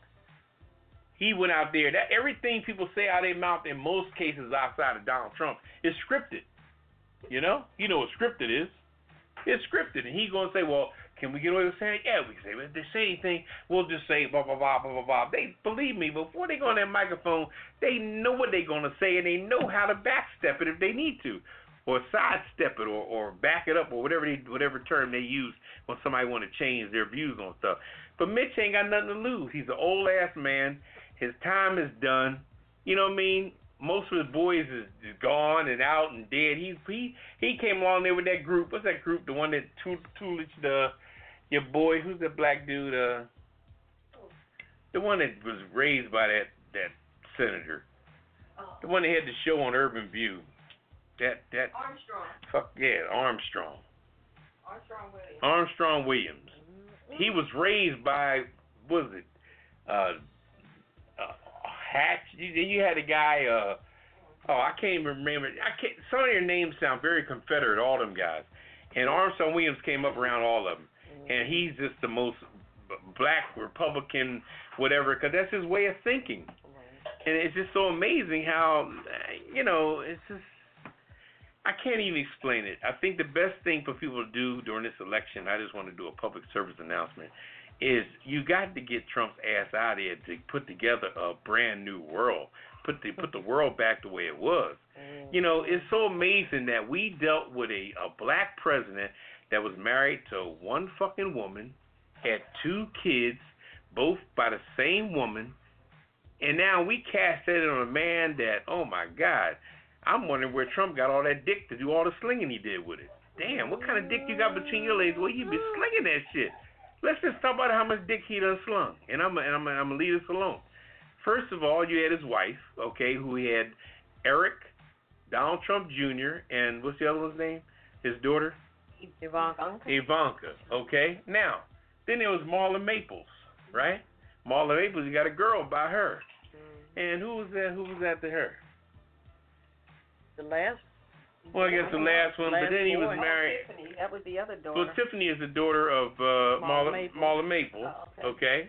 And now his current wife, who has a son. Now that's what? 1, 2, 3, 4? Isn't that 4? First wife, Marla Maples. That's 4. That's 4. Now you got 4 wives. Or 4 kids. 4 kids by 3 different women. 1, 2. I think that's right. 1, 2. The current wife, Marla Maples, right? 5. 3 different women. 5 kids by 3. The first wife had 3. The second wife was 1. And then 3. Who are we missing? It's one. the 2 boys. No. 1 and 1. Ivanka, 1 and 1. And the new boy. One by Marla Maples, 1 by his current wife, and 3 by his first wife. Right. Now, if Barack's black ass, then let me just get this out here so it could be in public record. If Barack's black ass would have brought 3 different fucking women to the table, 4 different women to the table with 4 babies, what would they be calling that brother? Yeah. You dick slinging motherfucker. How we gonna bring that dick slinging? And that would have been the big topic when it came to the election. I think Hillary would have won because they would say, well, shit, we can't bring Barack in. That boy has so many goddamn children, so many baby mamas, blah, blah, blah, blah, blah, blah, blah. But Trump just eased that shit right on in the White House. Money talk. But I don't think it's about money. It's that they get a pass. It's the difference between money and getting a pass. We have people in our own families that done crazy shit but got a pass. But then you got another brother or sister that they ride like a motherfucker, but you got another brother who's half-ass decent, you give him a pass. It's getting a pass is what people get. But it's so sad that this man brought all that, but I'm just so thankful, and I'll close on this, that we was able to see a black man come in there with minimal children, legitimately married, whether he was married to a man or woman, that's his personal preference, but he was able to pull off 8 years and do his thing in a respectful way. Trump's shit right now is so fucked up it's not even funny. You know? And like I said, I'm not even excited by it because I know we have been stigmatized so long as being so fucked up. We're not only fucked up, we're lazy, we're cheap, we're this, we're that, we're everything. And, you know, I tell you, to Barack Obama, brother, you definitely made us look good. I'm glad you came before Trump and not after. Oh, yeah. Thank you, Chief. Right about that. All right, Pop. But see, that was a good one. That's the problem. He's trying to compare him to Barack Obama. You can't do it. No, you can't do tease it. him. You can't Barack's do it. name out of He's his like mouth. MC Hammer. You can't touch it. And then You can't touch him. There's no way. Not at all. Even if Barack Obama was a white man, you couldn't touch him because of the things that he did. He did, exactly. You can't touch him. Yep. Especially the dick slinging. Okay, so speaking of weird, Okay. We're let's lighten it up a little bit. Yeah, we're going to move on to the weird news. We're going to shift gears and move on to the weird news All right. because we want to get these in. We got some weird stories we want to share with you tonight. I've got one about, this is something that I didn't realize. I mean, I guess I kind of knew it, but I didn't know how it would work. In Norway, this is out of Copenhagen, Denmark, residents of a Norwegian island where the sun doesn't set for 69 days of the year, they want to go time-free and have a more flexible school and working hours so they can make the most of their long summer days. And I was like, I kind of knew that, where in certain parts of the country it stays light and then it's dark for long days and days. Alaska, I know you know. Right, so at the top and the bottom of the world, but I just never really gave it much thought. So people on the island of Summeroy are pushing to get rid of traditional business hours and conventional timekeeping during the midnight sun period that lasts from May 18th to July 26th. one of the people who's pushing for this met with a Norwegian lawmaker and basically said, look, I got a petition signed by a lot of people on the island. We want to have a time-free zone. You know, no Norwegian time, Denmark time, whatever, just time-free zone. Mm-hmm. Because they're saying that they can get more done during the time when you have sunlight if you're not restricted by the clock. That says, okay, business hours are from, 9 to 5, right. and after that, no more business until 9 o'clock tomorrow. They're saying, but the sun is still out, so why can't we just keep it moving? I see. So that's what they're trying to do, and they're saying, yeah, it may seem kind of crazy, but it could work. So they're saying going off the clock could be a great solution. It could be a little complex. They're going to have to figure out, the whole thing. But one person said the idea is just to chill out. They said they've seen people suffering from stress because they were pressed by time. Okay. Because you only got a certain amount of days before it's going to be dark now for days and days and days at a time. Why you had a daylight, let's just get stuff done. Exactly. Gotcha. So I don't know how that's going to work for them, but that's a wild situation. Yeah. I don't think I could do it. Yeah, this is in Denmark, yeah. Copenhagen, Denmark. Okay. Yeah, I don't think I could live there. I need my sun up, sun down every day. Yeah. I have one. It's a crazy one. Urn with man's ashes stolen after funeral. Why? York, PA, Pennsylvania. Family members say someone stole an urn with a man's ashes after his funeral in Pennsylvania. A service for 42-year-old Sam Abritt was held over the weekend at the Salvation Army in York. His remains were divided into 3 urns, one of which was to go to his mother. Family friend Sherry Ritz tells WGAL-TV most people gathered in a back room after the funeral, and that's when the urn was stolen. Ritz is asking the person to return it. Police are checking pawn shops. Pawn shops? Yep. It's just the urn. They don't know if there's real ashes in there or not. Wow. They're just selling the urn. You got to be hard up to go steal somebody's urn and go pawn it. That's crazy. Wow. Okay. What you got for us, Papa? I got Thou Shalt Not Steal Thy Brother's surveillance camera. Whoa. This happened in Halton, Louisiana. Louisiana authorities say a burglar effectively caught himself red-handed. Caught himself? Yeah, unwittingly live streamed. He unwittingly and then unknowingly live streamed his own theft on a neighbor's new surveillance camera. He didn't know how to work it. Okay, the Boucher Parish Sheriff's Office said the neighbor watched the crime unfold in real time and recognized the culprit was 43-year-old Franklin Winsberry Jr. A sheriff's statement said the stolen camera also showed things inside Winberry's house. Sheriff spokesman Bill Davis said that Tuesday that Winberry told deputies he had permission to borrow a paintbrush, but had nothing to say when they asked about the camera.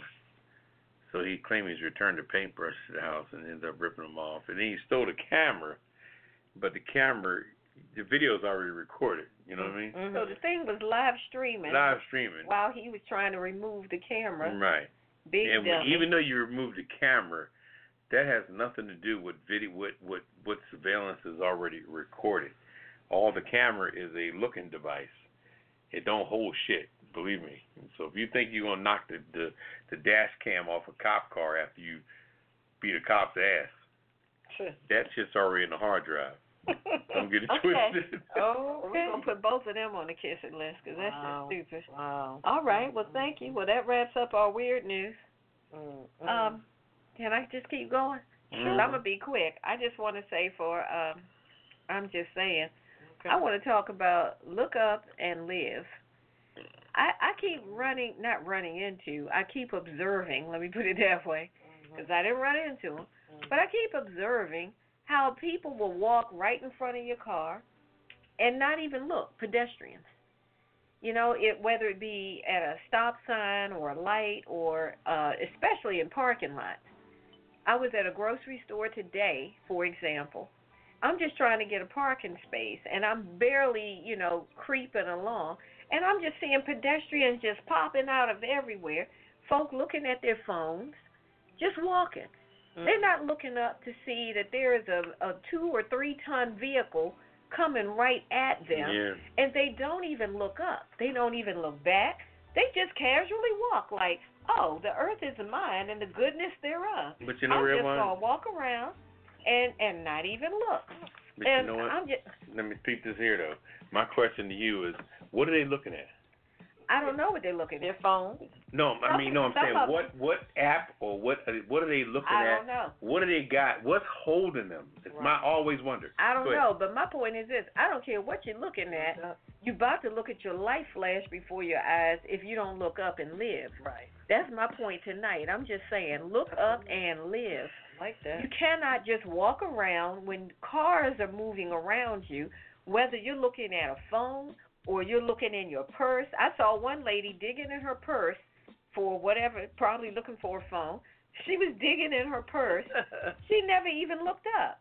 I had to put on my brakes because I saw her looking away. You're looking to your right, walking to your left, and you never look back to see there's a car coming at you. Now, what if I wasn't paying totally attention like I needed to, and she came out from between 2 parked cars? I'm moving through the parking lot. You're digging in your purse with your head looking to the right. I'm on your left. You're about to get hit. So all I'm saying is, people, look up and live. Stop looking at your phone, looking in your purse, your pockets, looking at the sky, whatever you're looking at. You need to pay attention to these vehicles that are moving around you when you're walking, because that could be your, let me just put it this way, that could be your ass. Your butt hiney. I'm saying that could be your ass. Your butt hiney. So, people, look up and live. That's all I'm trying to say. I like that. Pay attention. There's stuff going on around you, and these cars sometimes are not looking out for you. It's just like people are looking down at their phone, there are people driving looking at their phones and digging in their purse and trying to get those french fries and trying to get a bite of that burger and all kind of different things. Trying to reach back and smack a kid. You got all kind of things going on in a vehicle. And you have somebody who's not paying attention and just walks out in front of you? Come on.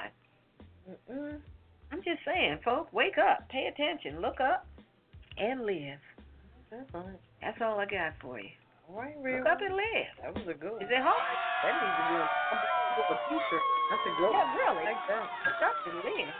Like Papa said, we just too much in our phones. I'm just, what are you looking at? I'm wondering what app. Facebook. What Facebook app got you? People. Instagram, Snapchat. What are you? And Facebook you know, it's amazing because it's probably what it is. Yeah. Facebook. Not only are they watching Facebook, they're so tuned into it. Or they're taking pictures of themselves. I mean, look at the people that on what's the big mountain thing? Mount Everest. Yeah. Oh. They up there they're gonna climb on the rock. Dying on the fucking hill. Out in the Grand Canyon, waiting for falling bitch to out move. Grand Canyon. That's what it is. On these big rocks climbing, and there's bars and taking stuff. a selfie. Right, you're not supposed to be climbing on nothing. But you up there climbing and taking selfies. And the glass floor cracked in the Sears Tower the other day. Really? When you go out on the little observation thing that you stand on, the shit cracked. Wow. Because so many people go out there. It's almost like selfie central. You know, we all taking so many risks today. You know, I just don't understand it. I don't either. But people they don't want to live, I guess. I guess not. Oh, before I give up the mic, I just want to give a shout out to Lena Chanel that sings our theme song for the Pajama Party show. Okay. Shout out to Lena Chanel. She is doing an artist showcase for the BET Awards weekend in Los Angeles tonight. So I know it's going to be great. She's doing, I believe she said it was a 10-minute set. There's other artists involved in that. But shout out to Lena. BET Awards weekend, artist showcase at the Renaissance Hotel in Los Angeles. All right. Do your thing, Lena Chanel. We love you. We know you're about to shut it down. All right. Okay. We're going to get more into that later. I'm going to get into my Hollywood wrap-up on that. Wow. Okay. All right. We're going to kick it back over to you, Papa Didi, living for the city. What's going on? Yeah, let's talk about the nursing homes. How about that? Mm-hmm. Okay. I tell you, in my opinion, I just think that when it comes to nursing homes, when it comes to your loved ones, your parents, your grandparents, whoever, do yourself a favor. If you have the space, if you have the facilities, take the time to clean up that house, make room, do some handicap things in there to accommodate them, and look around so you can hire day nurses and things like that to change them and clean them and things like that to keep it in perspective, and hire you some doctors that may make house calls. All this stuff is out there because I tell you, in my own experiences, man, once you involve yourself with daycare facilities, I'm sorry, not daycare, but senior facilities, look out, okay? First of all, they want every drop of your loved one's money, whatever income they're making, they want everything but $45, okay? So by chance, if your mother's in a nursing home and your father passed away and your mother is getting let's say a $3,000 pension, half of your father's pension, for example, that nursing home is going to get everything but $45 for one. Not only that, they're going to put a lien, the state is going to put a lien on the house that your mother and father owned, because it's costing your mother almost $400 or $500 a day to live in a nursing home, but they're only paying about $100, $200 based on their subsidy through Medicaid. So therefore, they put an invisible lien on the house of your parents. Therefore, if they're in a nursing home and the other spouse passes away, that your house basically belongs to the state at that point. So what I'm saying is that if you have the opportunity to keep your loved ones in the house, or build them a house of their fucking own when they get sick, once you go to a nursing home, all deals is off. Really, you have no control of anything anymore. You know, and I mean, people think, well, I'll put them in here, blah, blah, blah, but they don't realize that the family home is now under jeopardy. If you're going to do that, if you're going to put them in a house, then take the house out of your parents' name and put it in your name before they go into the nursing home. That's how you do it. Don't have them go to the nursing home with the house in their name. Please don't do that.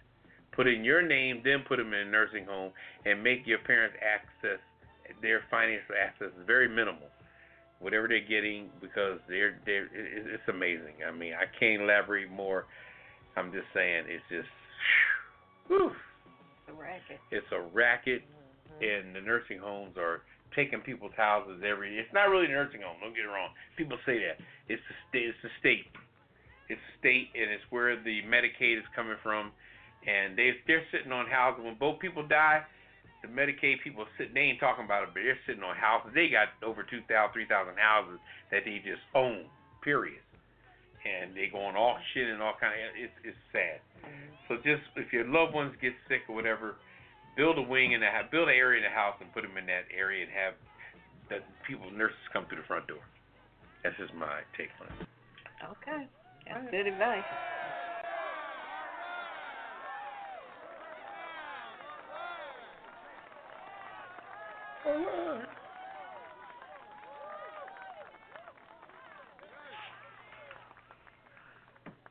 All right, you want to take a quick break, and then we're coming back with the Hollywood wrap-up? Is that the plan? That's the plan. All right, if you want to join the conversation tonight, what's the number to call? 914-803-4306. And what do they have to do? Press 1. Okay, we'll be right back with the Hollywood wrap-up.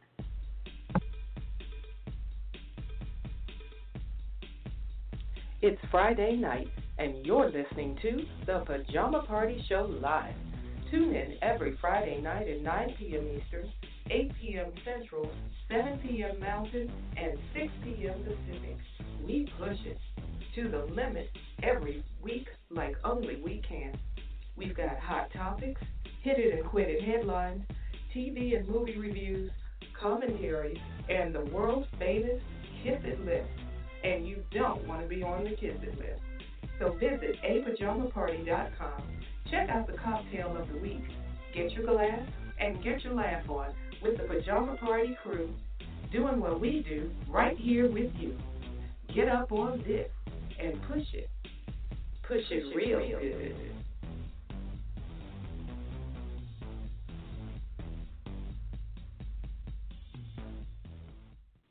All right, welcome back to the Pajama Party. One of the hosts, Papa Didi, and I'm here with Kettle. Hello. And Red One. Bonsoir, darlings. Ooh, ooh. Whip it. Wicked.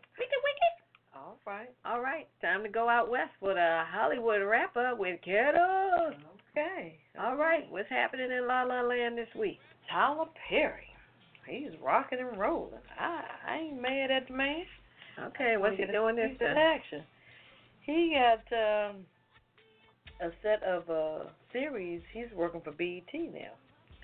This one is going to be called the White House Soap Opera, which is called The Oval. Tyler Perry has set up his first project at Viacom as part of his multi-year content partnership. Tyler Perry has landed a straight-to-series order for the White House drama The Oval. Perry will write, direct, of course, and executive produce the series via his Tyler Perry Studios, of course. The Oval revolves around the picture-perfect first couple that behind closed doors are anything but. The scripted offering explores lies, cheating, and corruption. So they have some well-known people they're going to be playing, like Quinn. He played in One Day at a Time, Two Broke Girls. Also will play Hunter Frank, which is one of the main characters, the newly elected president of the United States. The relative newcomer is Moore. She played in Stargirl, David Makes Man. Never heard of that, but she will play the First Lady, which her name will be Victoria Frank. Who is this? Her name is Moore. The last name is Moore. She's a newcomer. She played in Stargirl and David Makes Man. Never heard of her. I don't know. Right. Okay. Also will play the First Lady. Paige Hurd, never heard of her. She played in Everybody Hates Chris. Will play the couple's wild child daughter. And so this is a black first family. That's what it sounds like. Okay. Interesting. Paige Hurd, is that his little brother, little sister? Yeah. Wow. So the Oval. He's all grown up now. The Oval is the first programming to be revealed since Perry linked a multi-year content partnership with Viacom in July 2017. So he's going to produce 90 episodes. 90? Mm-hmm. Wow, that's what I said. They got a lot of faith in this series. Yeah, his partnership is going to go on to 2024. So he's doing other projects besides this one. This is just one of them. Oh. He has 4 to do. So this is just one of Okay. them. So they're really trying to, because they got a new president coming in. His name is Scott M. Mills. He's going to take over from Deborah Lee. She left in 2017. She did? Mm-hmm. So Scott Mills, he has taken over as president. Yep. So what they're trying to do is bring in more programming. They have the Mary Jane series, being Mary Jane. Lena Waithe, she produced a comedy called 20s. So they're really trying to revamp the BET series. It's called BET Plus. So that sounds like a whole new network. Yeah, it does.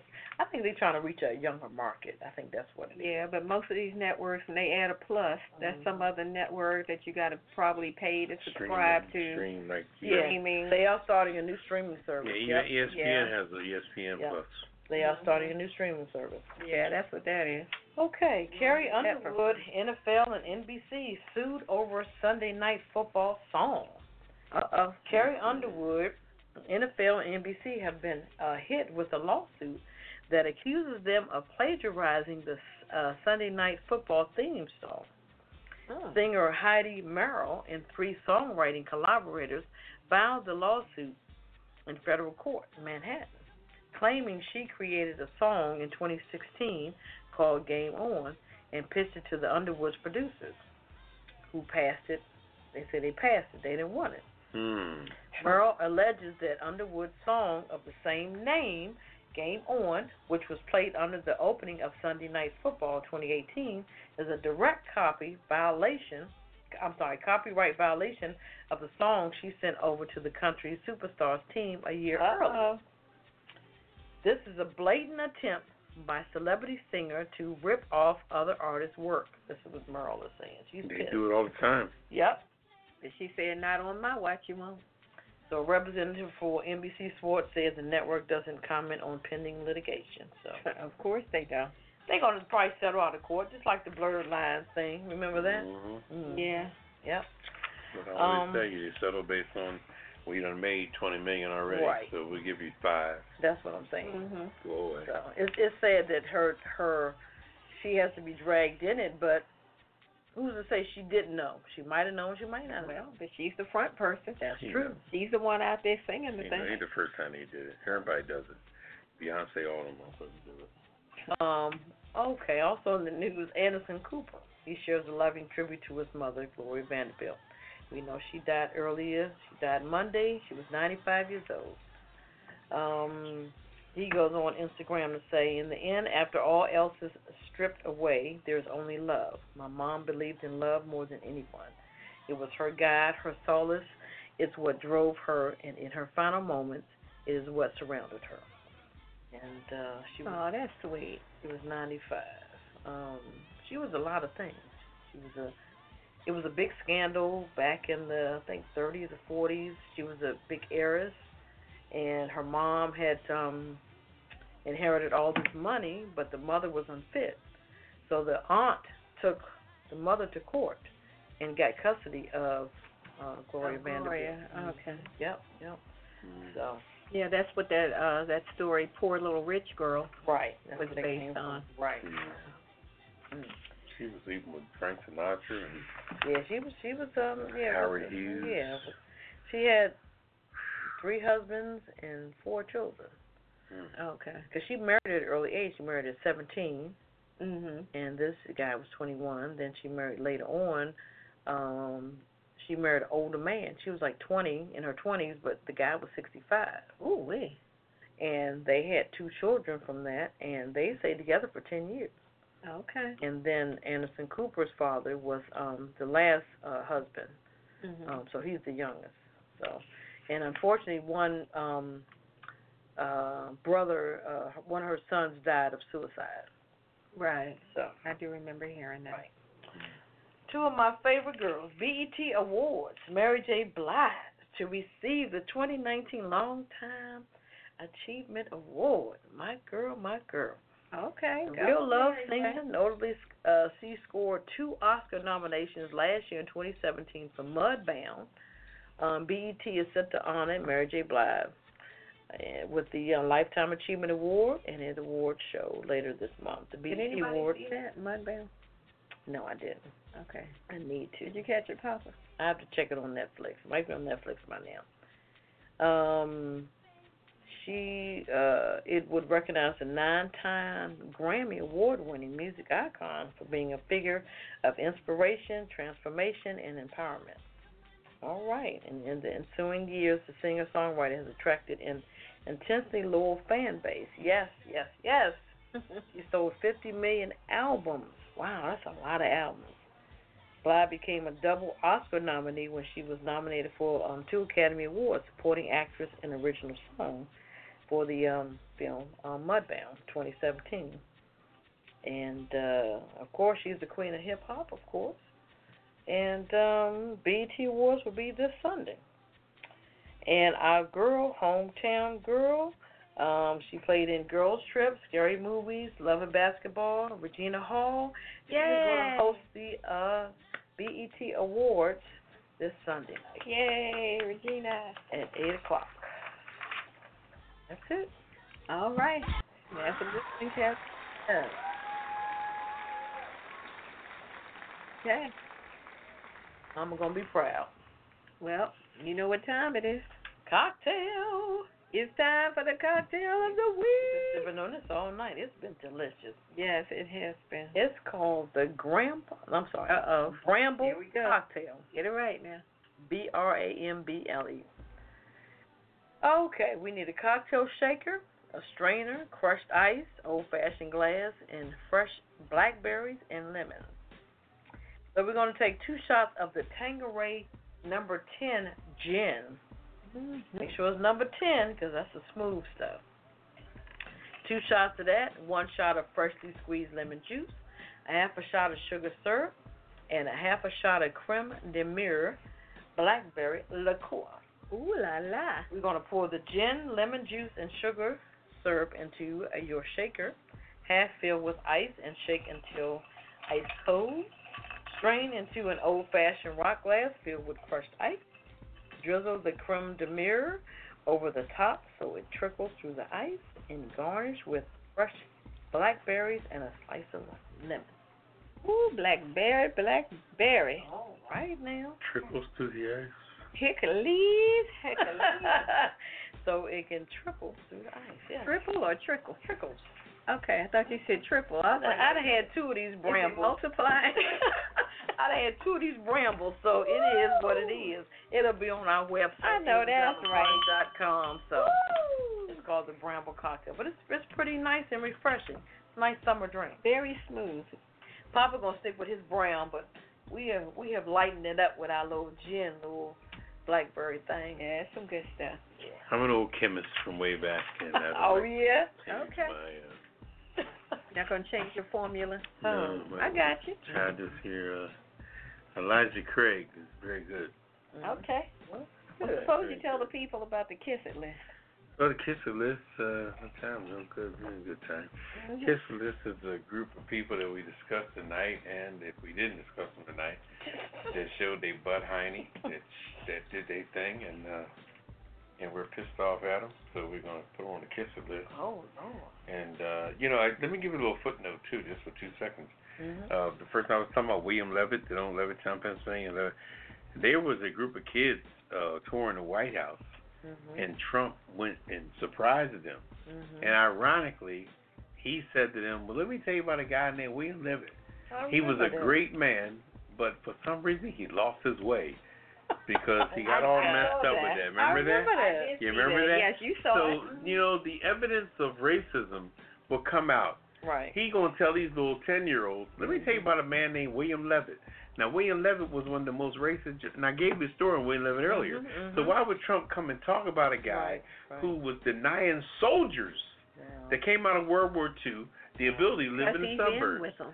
Yeah. But, but the way God works, which is so beautiful, is that we didn't need to go out to the suburbs no way, because remember what I said, a little footnote I said that probably went over people's heads, that after a while, the wives were so desperate when their husbands left, 45-minute ride to 90 minutes actually, 45 to the city and 45 back. That, like I said, they were fucking the mailman, they were fucking the milkman, they were fucking the gardener, and that's where the term. So when you hear the term "desperate housewives," it's not a nice slogan. Right. It means that somebody was fucking the dog shit out of your wife. Okay. That's what it means. So anyway. Okay. All right. All right. Anyway. So that's what the Kiss It list says now. I want to add William Levitt. William Kiss Levitt. It list. Definitely. Oh, hell yeah. William Levitt. Who's William Levitt? What did he do? He's the one that Are you kidding me? didn't deny. He was just talking about. Okay. Yeah. My bad. Girl, you better put that And glass mind you, William Levitt just owned land, acres of land. These were all flat bottom houses. He didn't even dig a hole to put a basement in the motherfucker. So you go to Levittown, Pennsylvania, everybody lives in flat bottom houses. Yeah, no basement. You hit the floor and it goes nothing underneath it. Land. They even cut put the them hole. on a slab. They even cut the hole to, Okay, well, let me finish the list. I Sure. got Mitch McConnell Oh yeah.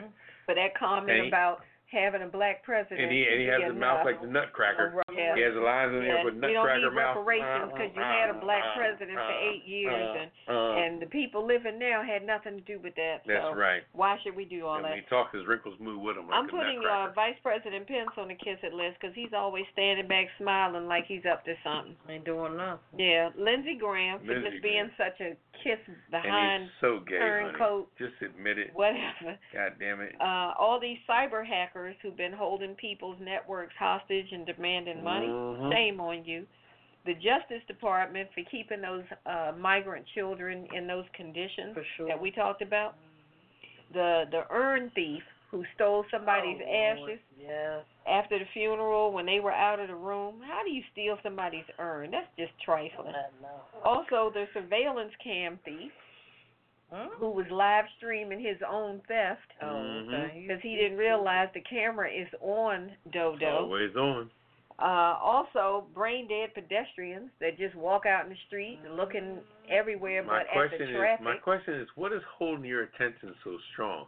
If it's anything other than porno, you a crazy motherfucker. Okay. I can see you watching some fucking body parts of that motherfucker. Anything else? I don't get it. And also Trump. He's always on the kiss it list. Mm-hmm. I think everybody knows why. For politicking, claiming he stopped the war at the last minute. Exactly, the last 10 minutes. Oh, yeah, the last 10 minutes. Go ahead. Oh, I was going to say also the police officers who posted all that crazy stuff. Philadelphia happened. Hateful. It was Philly and a bunch of other areas. Mm-hmm. A bunch of hateful stuff on Facebook. I got to go out here tonight You're and supposed to be protect a public these Negroes. servant, but you out here talking they were all that saying all smack. kind of stuff.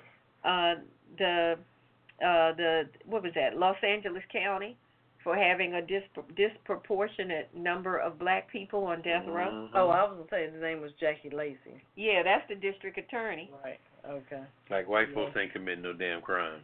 Exactly. Let's see. Is that everybody? I don't know. And Papa, the people that shot my man Poppy. Oh yeah. You the know, guys that shot Big Poppy. Big Poppy Ortiz. Down there in the Dominican Republic. And also Dominican Republic. Period. If you spike in the damn booze, they're saying now that they're making their own booze, and they put it in the little wine bar, and they got fake ass names on them, fake labels and stuff. And people getting sick. As soon as they drink it, they falling out. So it's probably not even booze. It's not even because booze. they do have something. Taking that stuff in somebody's. I saw something earlier. It was a Ciroc bottle, but they poured it in with some cranberry juice, and the thing was just like it was just looked like snow. And these people pissed because. And I'm gonna tell you, I'm gonna do an inside track on the Dominican Republic. A lot of guys will go down there, even guys I know, because they go down there and negotiate the women down there because pussy's of an abundance down there, and guys go down there with $200, and the $100 go a long way, so they fuck their brains out while they're down there. So you put them on the kissing list? Is that what this is pertaining to? The men down there are getting jealous because American men are coming there and fucking the shit out of their women. So anybody involved in internet, you're on the kiss it list, and we have something special I'm telling you what it is. Okay, we got something for you. Here it is. Kiss my entire ass. Kiss my Irish ass. You better kiss my Irish ass. This world can kiss my ass. Kiss my ass. You can just kiss my ass. Baby, you can just kiss my ass.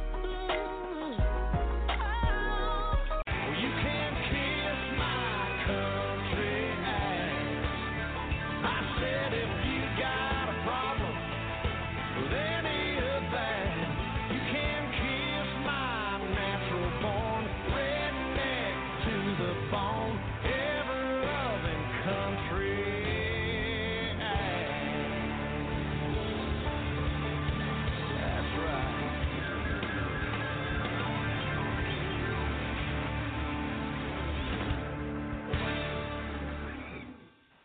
All right, welcome back to the Pajama Party. One of those Papa D, with Kettle Hello. and Red Wine. Bonsoir, darling.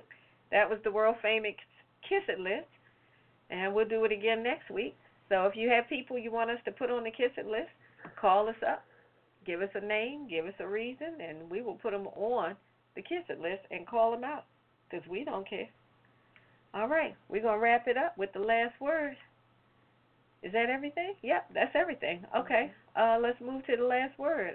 Papa Didi, what's your last word for tonight? My last word is stay away from them damn nursing homes. Keep them people out of nursing homes. Keep them in the house. Period. You'll lose your house. Yeah, that's rough. Okay, and my last word is I'm again focusing back on pedestrians walking around without looking up. You got to look up, people. Don't just walk around in the street. When you step off of that curb, you better be looking up instead of looking down. If whatever you're looking down at, stop, look up, and live. Please. That's all I'm saying. Oh, shout out again to Lena Chanel doing the BET Weekend Artist Showcase in Los Angeles. She sings our theme song, so our thoughts are with her. I'm sure it's going to be a great success. So do your thing, Lena Chanel. Represent DMV. Over to you, Kettle. What's your last word? My last word is to our DC or DMV natives. Like you said, Lena Chanel, she sings our theme song. Thank you. We need a new one, Lena Chanel. But you go do your thing tonight, and we're very proud of you. Also, our hometown native, DC native, Regina Hall, she is hosting the BET Awards on Sunday night, BET, at 8 o'clock. I'm officially going to have a watch party that night, so you guys in the DMV, come check me out. Also, a DC Homegrown, our parent company, thanks for keeping the lights on, and apajamaparty.com, you can look us up, check us out, tell a friend, and also you can find our cocktail of the week on there also, which is the apajamaparty.com. No, I'm talking about the name. The Bramble. Bramble. Whew, I done had too many of the Brambles. Yeah, that'll be on apajamaparty.com. Right. And one last thing that Red Wine did say. I like that. That could be a bumper sticker, a T-shirt. Look up and live. Because if you don't look up, guess what? You could be gone today or tomorrow. Because like Papa Didi said, what are we looking at on our phone? Just getting your attention like that. Is getting our attention. Whew. I don't even care if it's porn or nothing. You still need to look up and find out. Because sometimes I'm walking in the path of somebody. I'm saying, excuse me, and then they finally look up. I'm like, come on, really? Sometimes people coming straight at you, and you're like, whoa, am I going to go left or right, or who's going to move first? Yeah, they'll walk right into you. Right. I just don't get that. But yeah, it's not that serious, people. Look up and live. Maybe that's what we need to start a campaign. Look up and live. Yeah. So that's my last word. Oh, also, I want to say shout out to, I forgot his first name, Brother Jenkins, who I just read. A brother has thrown his hat in the ring for the 2020 presidential election. What's his name? Jenkins is his last name. Okay. This brother is running on the platform of reparations. Okay. That's his main thing, reparations. Mm-hmm. I don't know how far it's going to get him, but I just read that today that he got the okay to be on the whatever, on the roster list or something. He's running as a Democrat. His last name is Jenkins. Okay. So be on the lookout for that one. Okay. I do have one last shout out. I do a little Uber driving on the side, so I want to shout out to an Uber rider. Her name is Shannon.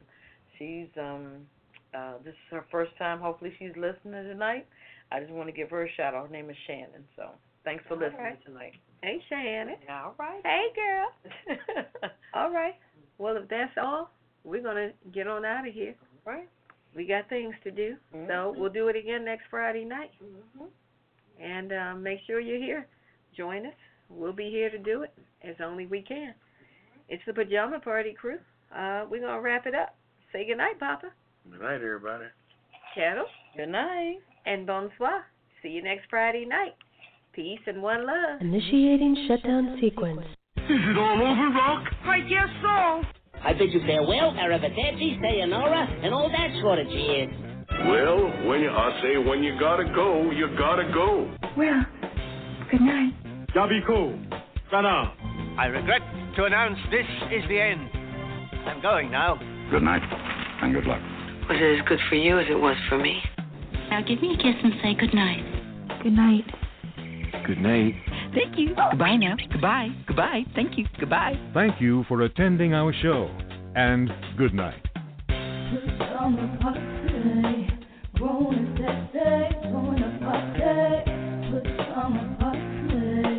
Party crew, keep it real for you. No clothes allowed. This summer party, grown and sexy, join the party. Good summer party. Party crew, keep it real for you. No clothes allowed. This summer party, grown and sexy, join the party. Good summer party. Party crew, keep it real for you. No clothes allowed. This summer party. Grown and sexy, join the party. Good summer party. Party crew, keep it real for you. No clothes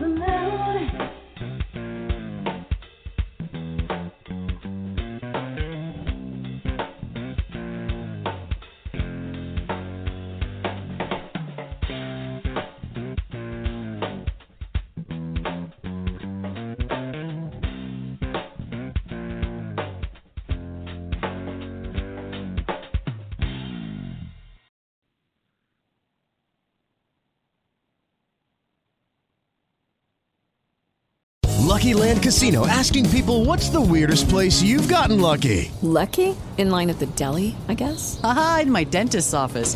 More than once, actually. Do I have to say? Yes, you do. In the car before my kids' PTA meeting. Really? Yes. Excuse me, what's the weirdest place you've gotten lucky? I never win and tell. Well, there you have it. You can get lucky anywhere, playing at LuckyLandSlots.com. Play for free right now. Are you feeling lucky? No purchase necessary. Void where prohibited by law. 18+. Terms and conditions apply. See website for details.